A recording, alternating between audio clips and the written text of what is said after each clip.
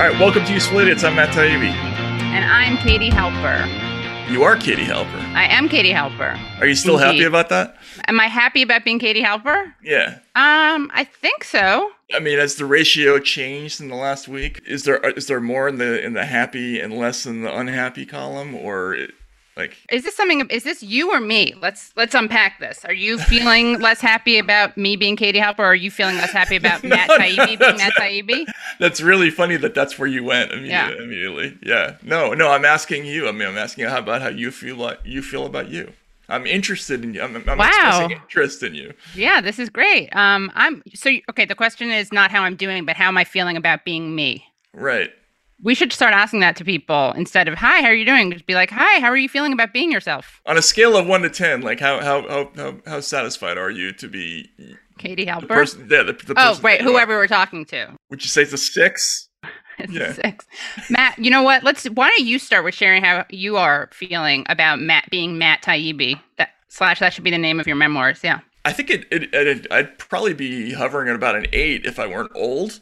I mean, I think if I had my choice, I'd be this, but 25. At which point I'd probably be 8 or a 9, I would say. Have you ever been a 10, or have you ever been a 1? I think there have been moments where I've felt 10-ish. Yeah. Yeah. They were few and far between, but they happened. And what were you doing then?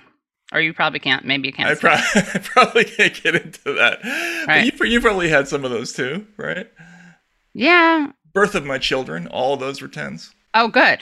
Yeah. You can share that. I can share that, but that's definitely... I would say, let's see, meeting Bodhi for the first time. Right. Very similar kind of a thing. Yeah. Did not give birth to her. That was done by a dog. Just to squash any potential rumors out right, there. Before that starts crawling around the internet and becomes a thing, then it's just so hard to put that genie back in the bottle. I know. Once that pooch, so it doesn't start crawling. What's it, pawing around? So it doesn't start pawing around. So we have a really good show. We have Dr. Erica Anderson coming on to talk to us about this crazy law that got passed in Arkansas and some other stuff. And we got a whole bunch of politics stuff to get to, so let's just hit it, right? Let's hit it. Let's go for the 4 food groups, and I have a really good Democrat suck. Oh, great. A couple of weeks ago, I wrote an article about the sort of Sovietization of American media, and how now that Trump's gone, all these media organizations that spent the last couple of years just sort of beating the crap out of Trump because that was the commercial formula for a lot of these companies. Now, what are they going to do? Like they can't do that to Biden because they can't. That's not their orientation. Their viewership doesn't want that. So they're just basically reverting back into sycophantic mode. Right. And we saw some of this stuff already starting at the inauguration. Remember the guy talking about how the lights in the mall were like Joe Biden's arms wrapped around America? Embracing, No, somebody else was saying it was the greatest inauguration speech since Lincoln, and it got ridiculous. Then there was the whole Biden slashes poverty like in an instant headline. Biden impervious, showering money on people, impregnable to not fertile to impersonation because there's just nothing to lampoon about Joe Biden. He's not funny at all. Matt, you should get a lot of credit. I can't believe people try to impugn your integrity. I can't believe people try to suggest that you're anything but extremely responsible and prescient, because you yourself compared Biden to Admiral Benson, the character in Hot Shots. And of course, that includes his falling off a plane. And what do we see? Like a couple of weeks later, we see Biden falling up a plane. It was pretty close because there was even the salute at the top of it. Yeah, so it was so again, we're going to have to keep...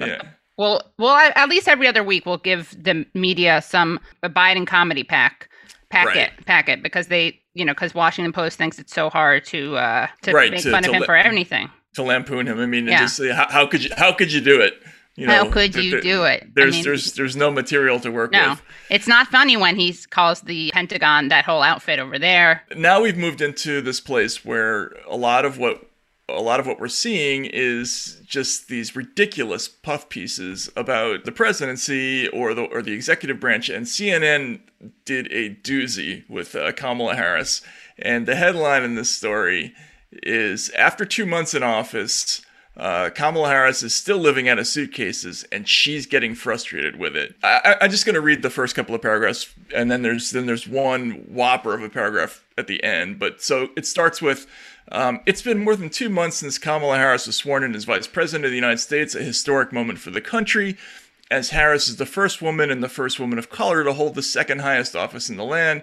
Yet Harris, along with her husband, Georgetown law professor Douglas Emhoff, is still ostensibly living out of suitcases. Ostensibly is an odd word there because that means that they don't really know it. So what's going on with there? Unable to move into the private residence reserved for the vice president because it's still undergoing reservations. It's unclear why the renovations are taking so long, said one administration official, but it's a situation that has left Harris increasingly and understandably bothered, according to several people who spoke to CNN about her situation. Quote, she is getting frustrated, said another administration official, noting with each passing day the desire to move into her designated house, a stately, turreted mansion 2.5 miles from the White House, grows more intense. You can see where she's currently living, which is the Blair House, the president's official guest quarters. And as you can see, looks like a pretty nice... It almost looks like a suitcase. It looks like a suitcase, exactly. I get the confusion about they're living out of a suitcase. That's what that is. They're in this place, and I want to read this paragraph about their reaction to living in the Blair House, which is amazing.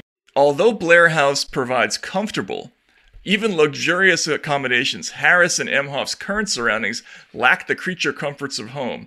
Antiques and museum-quality pieces of American history deck each of the 100-plus rooms, which include a gym and a private hair salon.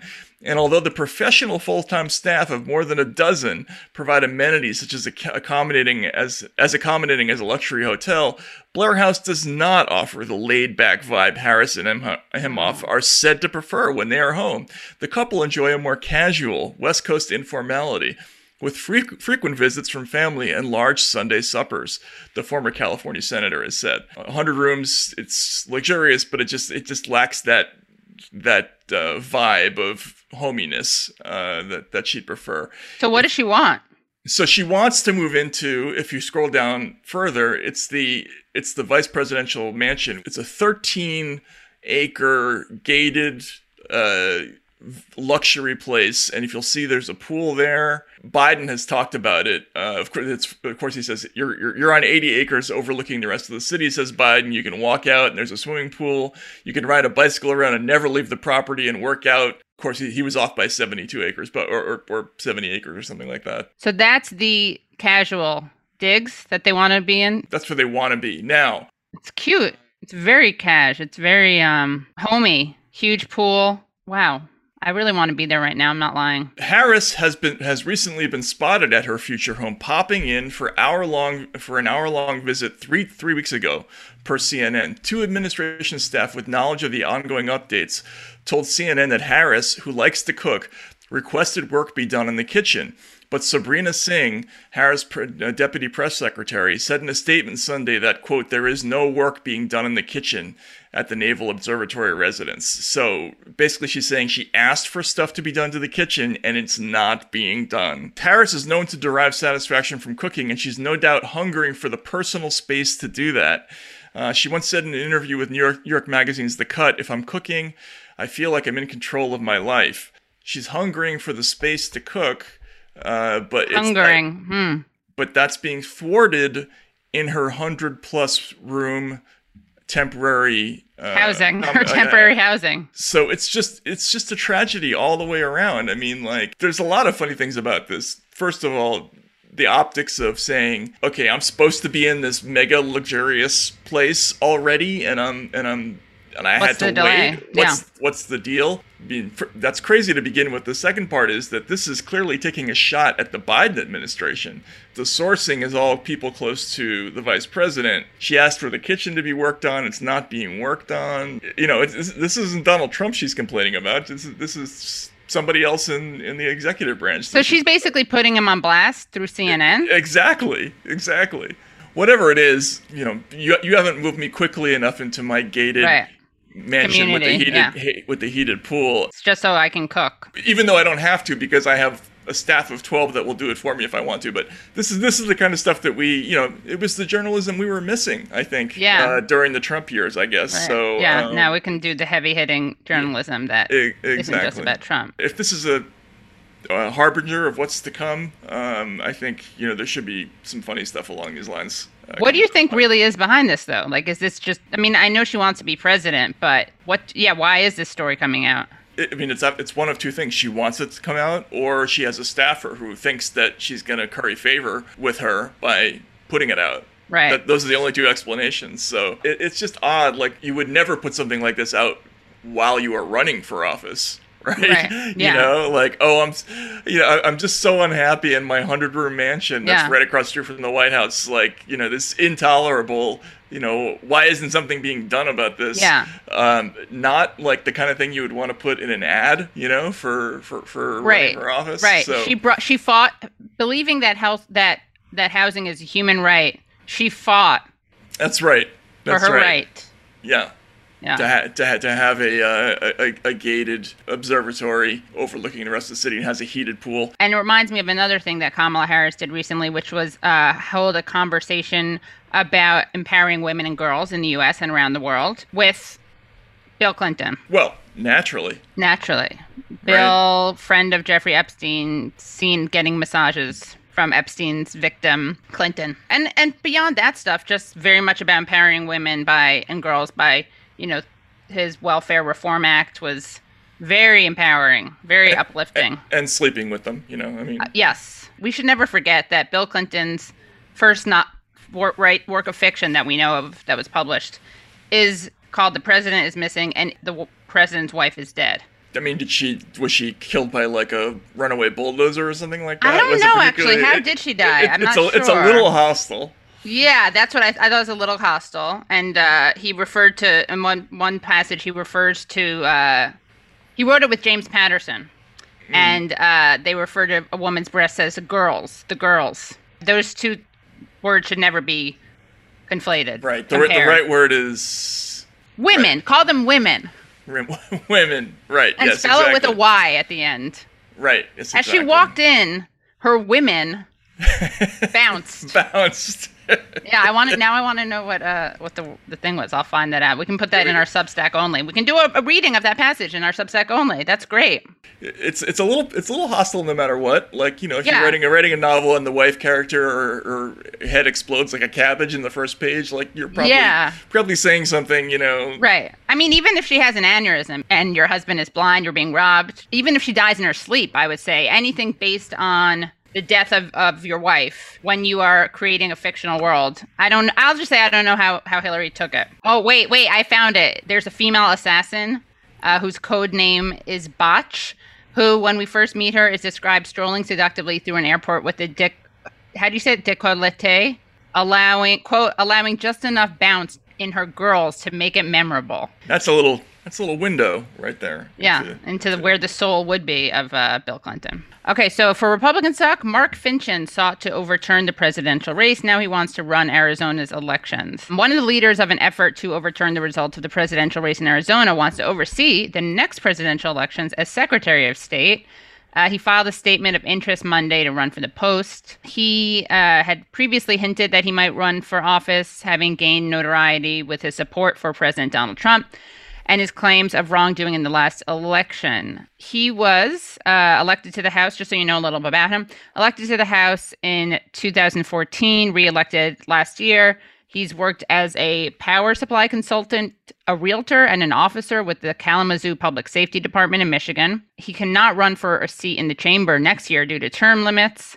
And he said, I'm running for Secretary of State because we can do more to protect the voting franchise of every legal voter in Arizona. We can do better at providing... Legal.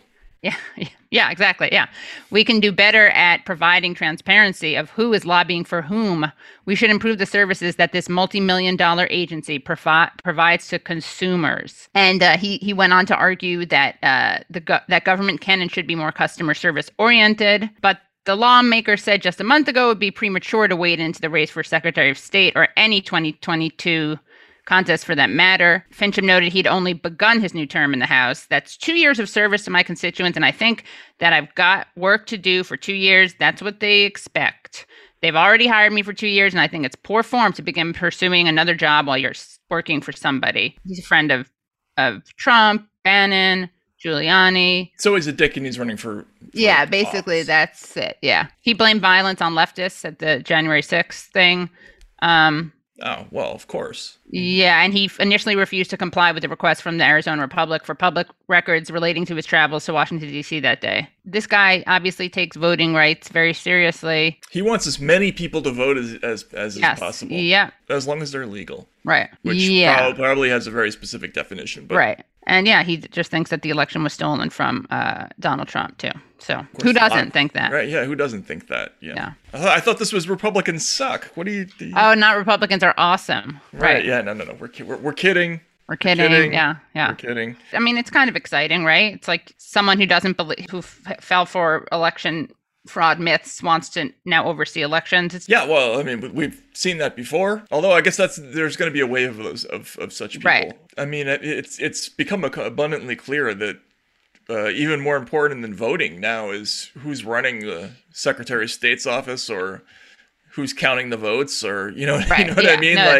Who's in charge of hiring the company that does the processing for the Iowa caucus or whatever it is. Like all these decisions are more important than whose campaign was run the best. It's like a secondary political battlefield that's opening up. But that's good. That's a good Republican suck. I like it. And also we should mention that there's also a group called Rural Arizonans for Accountability. They've launched a recall effort against him. RA.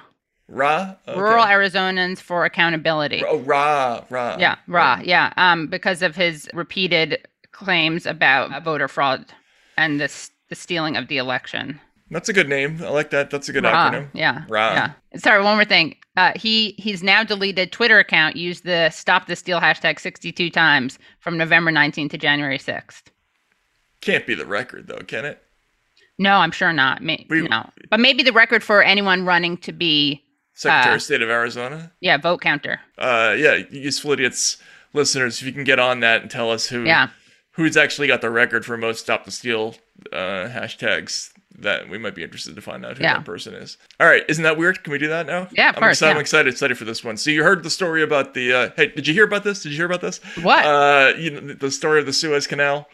Oh yeah, I did hear about it. And that gigantic Empire State Building sized tanker that ran aground and sort of screwed up the whole world for weeks. Inspired a lot of memes. Here's something that's not a meme. Here's something that's true and is a very funny piece of video and fits on Useful Idiots.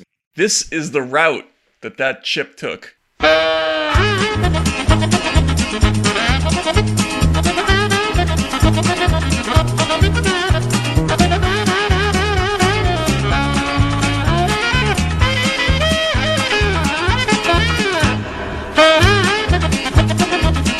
Is this real?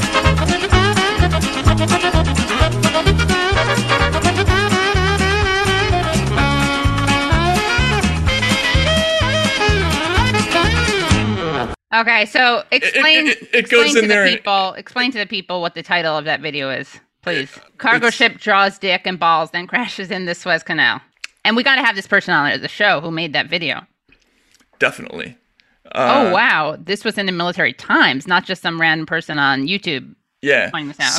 So the confused pattern of the Evergreen as it made its way towards the Suez Canal, it actually... Wow. It traced a picture of, like, Katie, how do you want to describe that? Can I read the headline or you want to read it, Matt? No, it's yours. It's yours. move over sky penis. We've got a sea penis now. So That's good. I like that. The thing traveled in the shape of a penis. That's all there is to say about that. Right. You wanted me to get into the state of it? No. Okay. It's just a penis. It's just a penis. Yeah. But it's just funny that ended up. Oh, of course. That's very funny. I just felt like, when you asked me to describe it, I felt like there was some extra detail I was missing on. So it's just simple penis-shaped route. Right, exactly. And the whole thing about move over sky penis, we've got a sea penis now, that is in reference to the infamous sky dong. Have you heard about this? No, I want to see that, though. Penis skyjawing was our duty, Navy says. So Whoa. That was from 2017. Okay, so this happened. Like, I think it was over Washington that this appeared. That would make sense. Right? And then there was an investigation into what happened and what caused this, and that led to the release of the following video. But there was an investigation into it, right? This was like the WikiLeaks. Oh my God, this is collateral sky penis. Not to make light of collateral murder, sky penis, yeah. Hey, draw a giant sky penis. That'd be awesome. Yeah, what you doing your flight? Oh, we turned dinosaurs into sky penises. It's for sure a great idea. We can do it. Yeah, I'm going to basically draw a figure 8 and turn around and come back. I'm going to go down, grab some speed, hopefully get out of the contrail layer so they're not connected. Contrail, that's what it is, right? Dude, that'd be so funny. It's like airliners coming back on the way into Seattle. Just this big fucking giant penis. You can almost draw a vein in the middle of it, too. Yeah, see it there. Just kind of like pigtail it to the left, because you already got the split. Is that what you're doing, the split? Yeah, come back for speed. Yeah, that's what, dude. Yeah, the balls are going to be a little lopsided. That's all right. Okay, balls are complete. Gotta navigate a little bit over here for the shaft. Oh my which way is the God. shaft going? The shaft will go to the left. It's gonna be a wide shaft. Yeah, I don't want to make it just like 3 balls. Do it. Right, And the head of can't that do penis that. is gonna be thick. Man, I gotta say, that looks pretty good. You are a natural-born artist. Man, this is like the biggest penis I have ever seen. I would All hope the so. airliners have seen that, yeah. If you like do pass, make sure it's kind of scribbled out. I mean, it's staying there quite a long time. It's not dissipating at all. Yeah, it's kind of a good point. Okay, I guess I'll kind of go through a pass again. Hopefully it doesn't, make it look more veiny than it already is. Can't have that. Hey, well, I tell you, that's a great penis right there. That's a great penis. Make the Navy proud. Oh, damn. That's amazing. I think that's enough. Yeah, that's great. And what was that, Matt? Can you explain how that video was ascertained?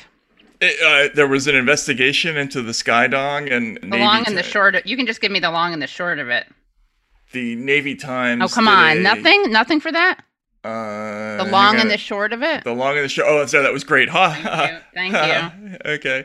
Officials with the Naval Air Station Whidbey Island said Thursday that their aircraft was responsible for the penis-shaped sky drawings spotted by local residents. The depiction was done by an EA-18G Growler with Electronic Attack Squadron 130, also known as the Zappers. A concerned mother who spotted the phallic renderings told KREM that she was upset that she might have to explain the drawings to her kids. So actually, you know what? This is interesting because this reveals me as a hypocrite, right?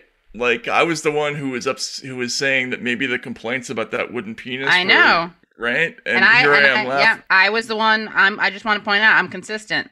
You were consistent. I believe in freedom of artistic expression. Apparently, the FAA was notified, and they said they told the TV station in Washington State that it quote cannot police morality. So, yeah. So good story, but anyway, but it all comes back to that Evergreen tanker, which not only is that captain is already going to take as much guff as any person on Earth for having interrupted world trade for however long, but now it's going to turn out that he drew a dick on the way to doing that. Right. That's going to be interesting. So. Well, I do have to. By the way, there was kind of a self-defense. This is what the pilot wrote, I guess, during the investigation. Soon after I realized the extent of our actions, that the contrails were remaining longer than predicted, I remarked that we needed to take steps to try to obfuscate it. I flew one pass over it, essentially trying to scribble it out with my contrails. That pass was ineffective. Ineffective. Yeah. So he knew he'd done wrong, but it wasn't. And according to the Navy, it was not premeditated or planned. So that, of course. But they lied. They at first they did. Right, they kept it hidden, I guess, and then they confessed. Yeah. So apparently if I wish the Navy spent more time doing crimes like that, that would be great. Yeah, absolutely. I mean, of course, it probably costs $400 million for that to happen, but less than whatever they do when they go to other countries. Yeah. So the Military Times piece about the more recent incident involving the Suez Canal notes that the story was actually broken by Vice World News. And then they said that this recalls the Skydong incident, and they actually had a very elegantly written paragraph. I just want to read out. recalling the other story, on that fateful November day, a magnificent contrail penis appeared stark against the midday sky near Naval Air Station, Whidbey Island. The Navy subsequently claimed credit for the misunderstood work of art, amazing and appalling many who dared gaze upon it. Who dared gaze upon it. That is journalistic writing, folks. Yeah. Not dared to. Who dared gaze upon it. Misunderstood? What does that mean? I mean, people were offended when they should have been, they should have been grateful, or enthralled by it, maybe. I like that, actually. I kind of like that. That was the military times? It was, yeah. I like that they're protecting their brothers in arms. Right, yeah. This is even better. The Ever Given's rendering, however, what they're talking about the boat, was evidently not done in the same vein, pun intended, as past examples carried out by the U.S. military, because it does not appear to have been executed on purpose. So this is like, the chimpanzees getting together and they actually do write Shakespeare. Anyway, that was weird, right? That was weird, but that's a cover-up. Right, yes. It was. Oh, they're lying. When they say premeditated, I thought that they meant it was like, this is interesting. What defines premeditated? Again, we always come back to the law, which is cool because neither of us is a lawyer. But what constitutes premeditated? I feel like a premeditated, there's a difference between premeditated and intentional, having intent. So this wasn't premeditated, I would say. They were just flying around and... Well, I think it's premeditated. They were talking about, hey, wouldn't it be funny to draw a giant penis? That right. Feels, I mean, unless you want to say that's like, isn't there some time passage that like is required for, this is an interesting thing. We got to have a lawyer on hand. A lawyer on, it's like extreme emotional distress, and I suddenly had to fly around and do a contrail penis.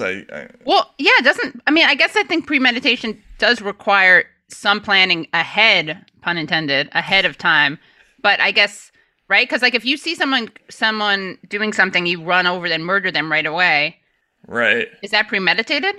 I'm sure this is a really easy answer, but... yeah, I mean, I think premeditation can happen in an instant. Okay, yeah. I'm guessing. I don't know. We could... Yeah, it was intentional. We could literally Wikipedia this. Yeah. or have a lawyer on. But we know that the tanker didn't do it on purpose. Oh, right. Well, maybe. Maybe. Do we know that? We don't know that for sure. But we don't have evidence. Well, you're guessing. I'm saying that I'm waiting for the investigation. I'm waiting for a review. And I mean, if it turns out that was the plan, like, hey, I get an idea. Let's draw a vessel tracker penis. Yeah. And we ended up like causing vessel. Right, exactly. Yeah, I think if that's what they were trying to do, and this ended up happening, I think they'll all be shot into space at the end of this. But anyway, what do you got for isn't that terrible? Hopefully with into the open arms of a penis contrail sketch. Okay, so for Isn't That Terrible, we have a terrible, really terrible story. So reading from Inside Edition, nearly 200 baby...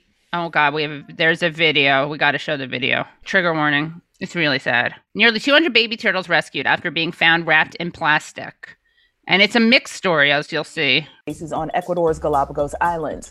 Officials got suspicious while those suitcases were going through X-ray machines at the Galapagos Ecological Airport. Each of the teeny reptiles wrapped in plastic, all less than 3 months old. 10 of them died. Officials saved 185 of them. Jorge Rosillo manages the airport and believes the intent was to ship the turtles to mainland Ecuador for trafficking. Rosillo also says the species of turtles that originates on the islands is highly sought after in Asian markets. As for the surviving turtles, they're now safe in the care of a team from the Galapagos National Park, so they can hopefully grow freely and enjoy their natural habitat. A team or a team? Intended.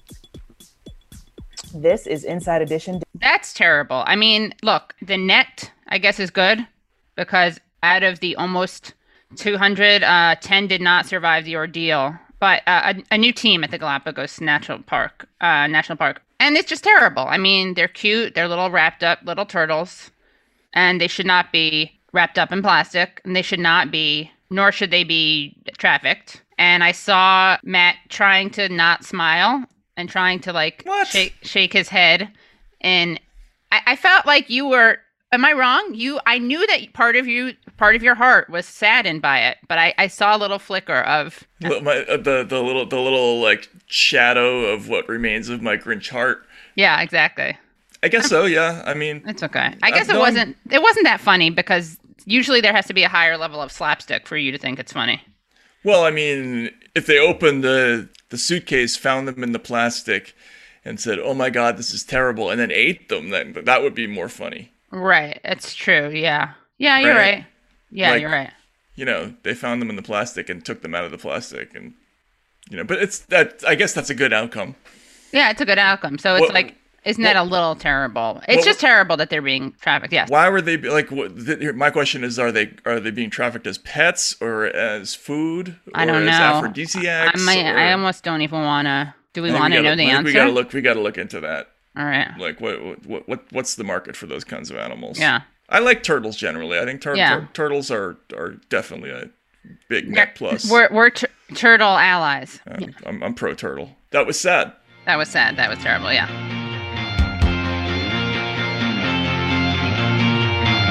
Erica Anderson is part of the UCSF Pediatric Endocrinology Child and Adolescent Gender Clinic. She's the president of USPath, United States affiliate of the World Professional Association for Transgender Health, and board member of WPath, which is World Professional Association for Transgender Health. She's also the past president of Northern California Group Psychotherapy Society. Pretty good. We want to talk to her about the new law in Arkansas, which essentially is a ban on providing care to trans youth. It's kind of sweeping and even describes the entire process as experimentation in the title. So it's a pretty radical thing. We want to ask her about it and about some other questions that have been controversial of late, and it should be really interesting. Thank you so much for joining us. We wanted to have you on to talk about the recent bill that passed in Arkansas, which is making history as the first would-be ban against accessing gender-affirming care for transgender minors, including reversible puberty blockers and hormones. So I guess one question is that I'm just reading that from NBC, is that the right way to frame it? And also, of course, what is your response to this bill? Well, thanks for having me. This is a very important and ominous development in the culture wars in the USA between people who are responsibly caring for trans youth and those who are opposed in every way to such care. The scientific community has spoken very clearly that this is medically indicated and responsible and humane, that affirmative care for youth is likely preventing self-harm and a lot of distress from trans and gender creative non-binary youth. One of the elements of the Arkansas bill, as I'm advised, is that it prohibits surgeries, and it spends actually more of its text describing what it prohibits in the surgical realm. And what the bill itself reveals is a lack of understanding of trans youth care, because, of course, surgeries are very rarely performed on minors and generally are performed on adults, and only with the concurrence of an interdisciplinary team that has followed the young person and generally the supportive family. If it's a minor, for sure, a supportive family. So those of us who do the work in this area are alarmed. We're deeply troubled by the fact that legislators feel that they have the wherewithal to dip into the sacred relationship between doctors and patients and intervene between the decisions of adults who are parents and a decision that they're making in collaboration with their children and providers. There are none known to me, but there are a few other areas of healthcare where such efforts have been mounted to interfere in these ways. And so I think it's an ominous sign. It's a slippery slope, but it's also not completely surprising given that there's so much bigotry and ignorance about transgender people in the United States and transgender healthcare. The title alone of the bill is it's like designed to be maximally provocative, right? It's known as the Arkansas Save Adolescents from Experimentation Act. So they're saying something even before you get into what's actually in the bill. Just by passing that, they're making a statement, aren't they? Yeah. Exactly. And that rhetoric, which is now common among the people who are opposing responsible youth care, has been shared even in Congress. Senator Rand Paul used some inflammatory language and grossly misstated trans youth care by drawing an analogy between female genital mutilization in his queries of Dr. Rachel Levine, who was subsequently affirmed by the Senate for her position with HHS because she's so eminently qualified. And clearly he was trying to bait her. Yeah, I remember you saying that you wanted to throttle him after he used the term mutilation. Throttling, yeah, with not using deadly force, but being forceful. Just sort of a semi-throttle. Yeah. Wow. So this bill, it's not even something like, a mandate that parents be informed or be part of the decision. It's actually just a ban. Is it not? That's my understanding. Is it's an outright ban, and there are sanctions against health providers who provide such care, and in several states there are actually criminal sanctions and penalties, including the possibility that a professional's medical license could be canceled, withdrawn. Yeah, there's a similar bill in Alabama, right, that's being considered that would establish criminal penalties. I'm told there are as many as 24, where there have been various discussions. Of course, it's hard to monitor because there's committee discussions, and then there's legislation that maybe is proposed but withdrawn, or proposed. But what we're told from people who are monitoring is that there are as many as 24 or more states with similar bills in under consideration.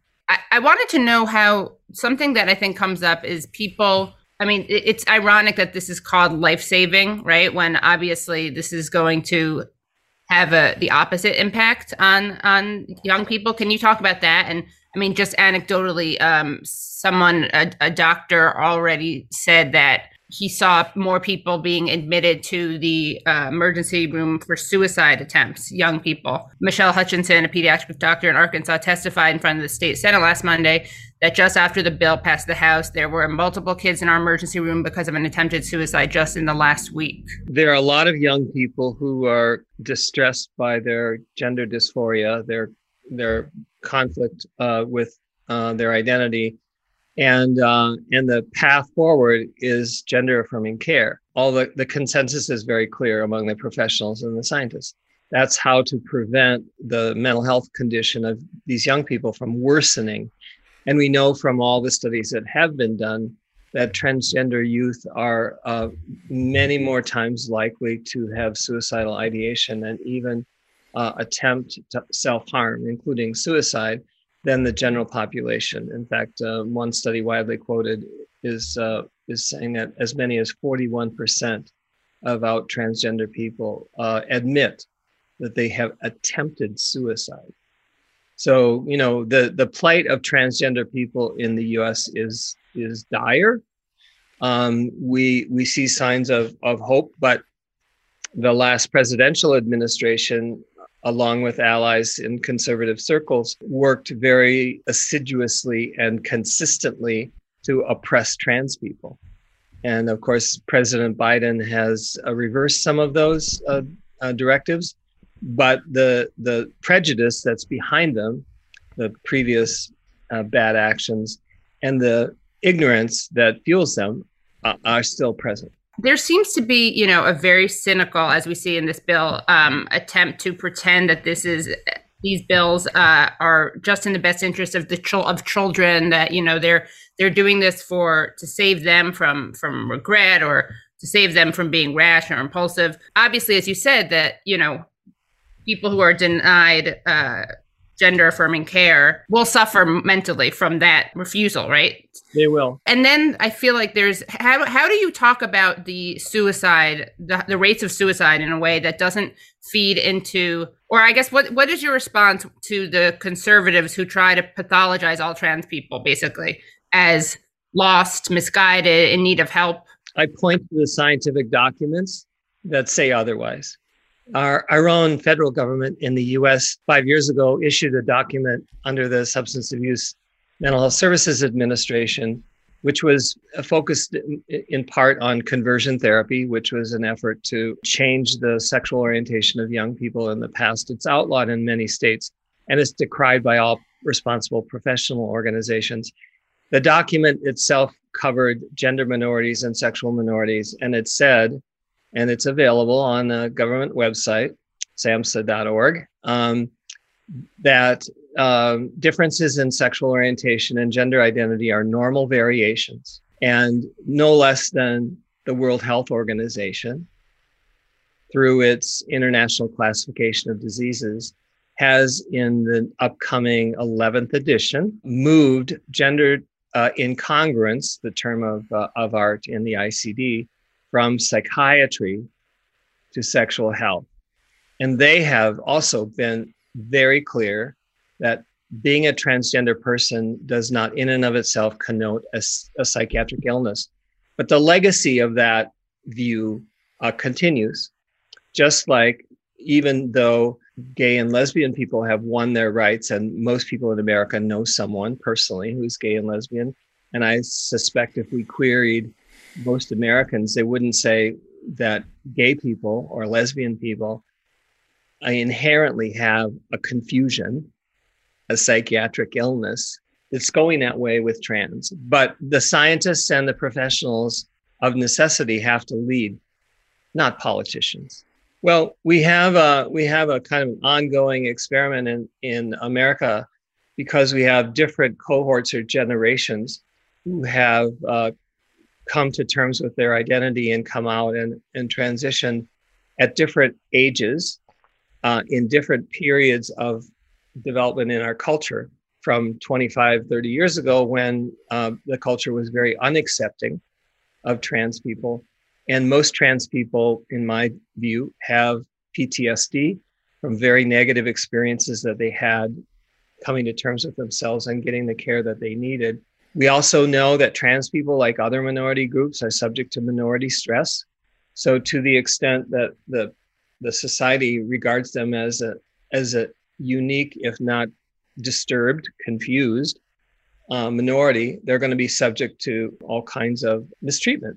I would say many older people who are trans can recount in very, very specific and personal ways the ways in which they've been mistreated and abused and not accorded not only their rights, but any sort of decency in terms of what they really need to be themselves truthfully and in a healthy way. And our hope is the work with young people will help this younger generation avoid some of that legacy of mistreatment which occurs over generations. There's a study that I'm aware of that was published a year or so ago, which interviewed hundreds of transgender adults, average age something like 50, and both trans men and trans women. And what they asked them was, when did you first know you were trans? And then at what point did you come forward to ask for help from professionals? The gap was on average 20 years. The society was so unaccepting, so negative towards trans people that most in that era were afraid of the consequences, afraid of the implications for themselves, afraid of bringing shame on their families and alienating themselves from their families, maybe having or even likely having experienced discrimination in access to healthcare, employment, and so on. So that tells us a story, and that is the surveys now say more and more young people are embracing a gender or sexual identity different than straight or cisgender, and they're experimenting, trying to learn who they are. And it's much more acceptable in younger generations than ever before. So one would hope that the society is moving in the right direction overall, even with the setbacks that we're talking about today. Last question for me. I remember covering the debate over gay marriage. I covered multiple presidential elections, so I had to go around the country asking about these issues, and I ended up being kind of surprised at how quickly conservatives, were convinced on that issue. What's it going to take for a consensus to form on this issue? Because this feels different to me. Like, it feels the reaction feels different, the debate feels different. Well, fewer people in America know personally a transgender person. Okay, and the stories that they've heard historically in the media are not favorable. The TV and film depictions of trans have been deplorable. About all the bad things. But you got Dr. Rachel Levine now as Undersecretary of Health and Human Services, who's going to do a good job. You got people like me. We're both trans. Okay. We're responsible professionals, respected in our fields. And as more and more of us are out and known, I think the stereotypes are going to be blown up. My personal experience is also relevant here in that I was on a TV show in Sweden where I came out to people on primetime television 5 years ago in Sweden, one Sunday night in October. 2 million people in Sweden saw me that night. And I can't tell you the outpouring of support I got. People who said, my dad, pick a relative, my brother, thought all trans people were crazy. And then he watched you. And he doesn't think that anymore.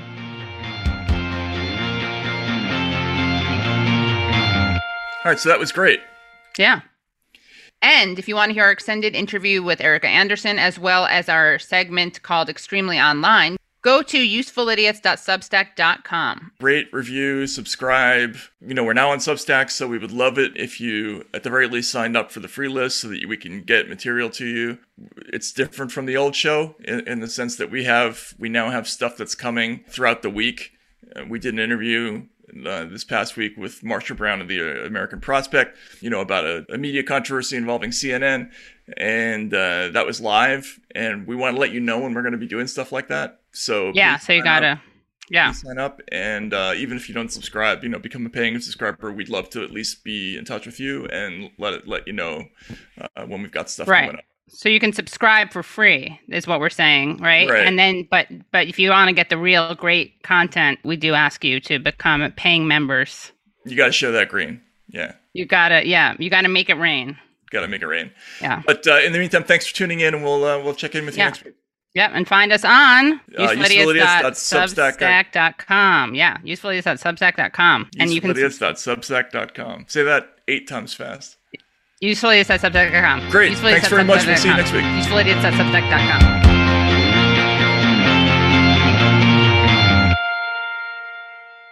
I'm Michael Toscano, hoping you'll join me on the First Light podcast. We get to the heart of the event shaping our world as our correspondents check in and we talk with newsmakers and people who can take us behind the headlines. The First Light podcast, wherever you get podcasts.